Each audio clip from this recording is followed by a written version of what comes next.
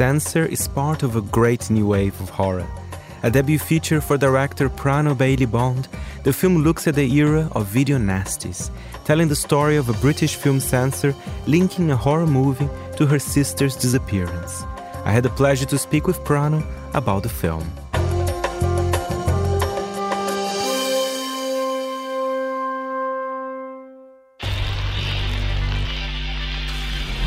This depiction is dangerous. Come on, Enid. I'm cutting it. Butchery, sadism, murder. A wave of depraved and corrupt horror video. Confusing fiction with reality. Doug Smart, producer, Ident Investment Films. Maybe Enid could watch my latest Frederick North submission.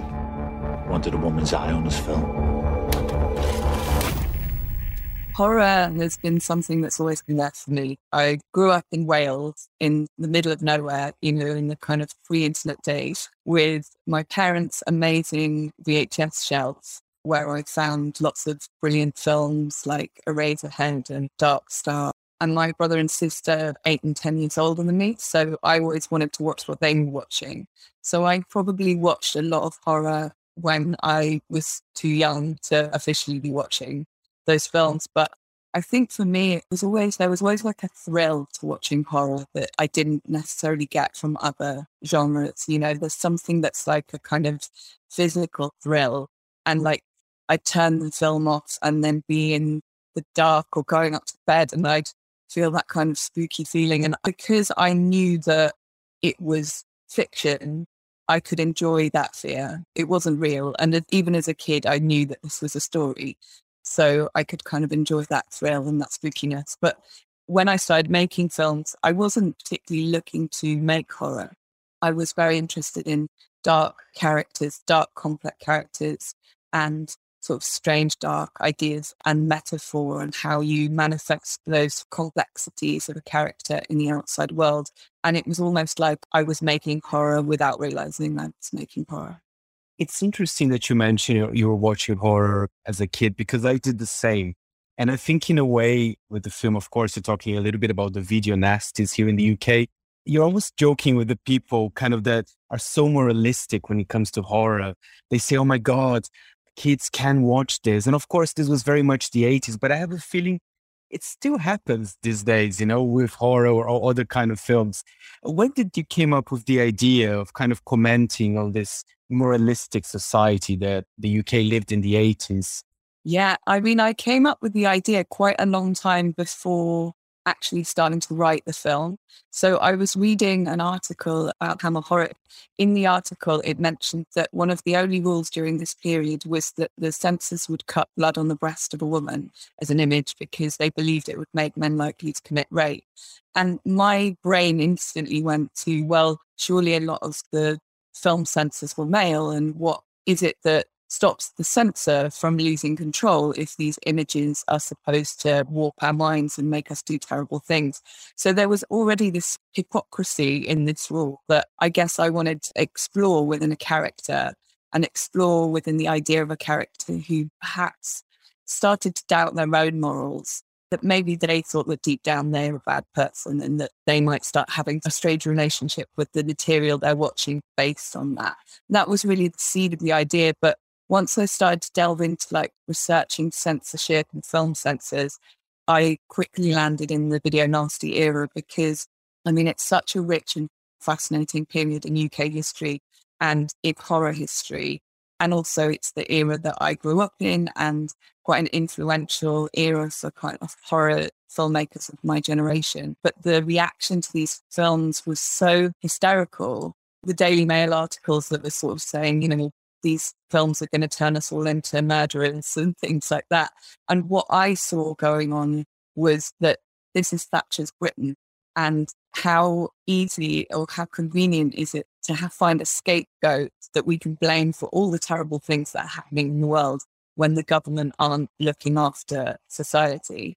So I guess I was looking at hypocrisy in so many ways, and that era just for me just is such an exciting place to set a film. And I haven't seen a fiction film set in that period either, so that was also quite a big draw.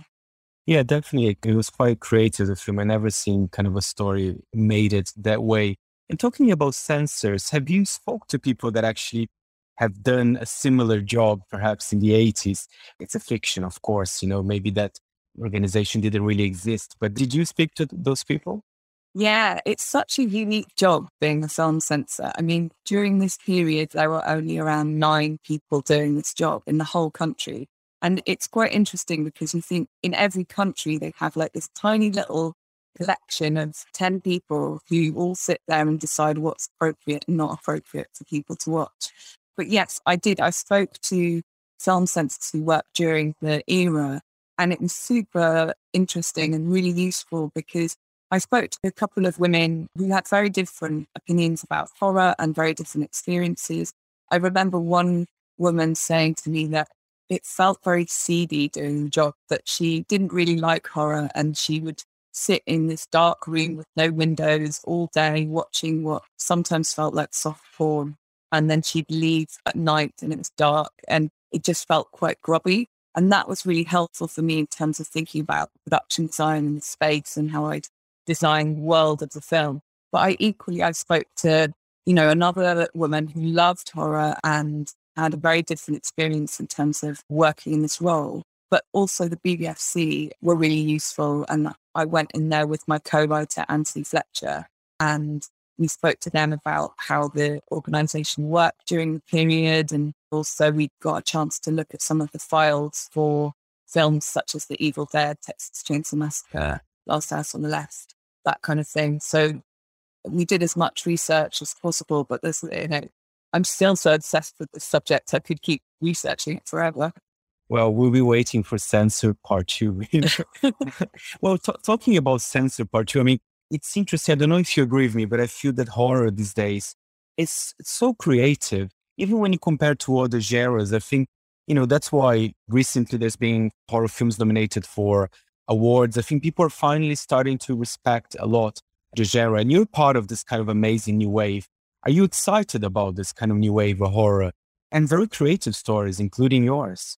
Yeah, it's amazing. I mean, I think anybody who's like an avid, long-time horror fan will say that the genre has always been really exciting. There's always been incredible films coming out. You think back to The Shining and Rosemary's Baby and so many incredible films throughout the ages. But I do think that there's been some horror films such as The Babadook and Get Out recently that have shown more clearly that horror can be in social commentary and that horror can be a metaphor for something else going on in society or the individual.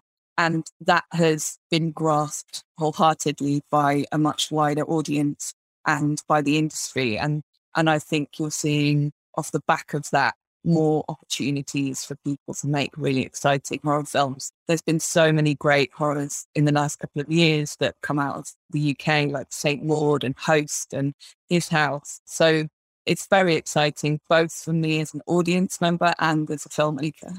And finally, I just want to go back. I mean, you told me you grew up in Wales, in a small town, right? Is there any connection from what we see in the film? Because of course, I'm not going to do any spoilers for those who haven't seen it, but there is a little bit of kind of this woods vibe, this dangerous atmosphere in a very small village. Yeah, growing up in Wales, in like rural Wales, surrounded by forestry, I think definitely had an effect on me. Partly in that there wasn't that much to do. So you were left with your imagination and you go out and play in the woods and you kind of, creep yourself and your friends out and you imagine all the kind of magical things that could be going on in the forest. But I also remember reading once when I was young that in fairy tales, what happens in the forest is a representation of the character's psyche. And I really loved that idea. And I think I held on to that and read a lot of fairy tales as well. The forest is a spooky place where creepy things happen. So that, I think, is why so many horror films end up in the woods. I was wondering if you had anything else on this actress. What's going to happen to her? Well, that's top secret. People think that I create horror. Horror is already out there in all of us.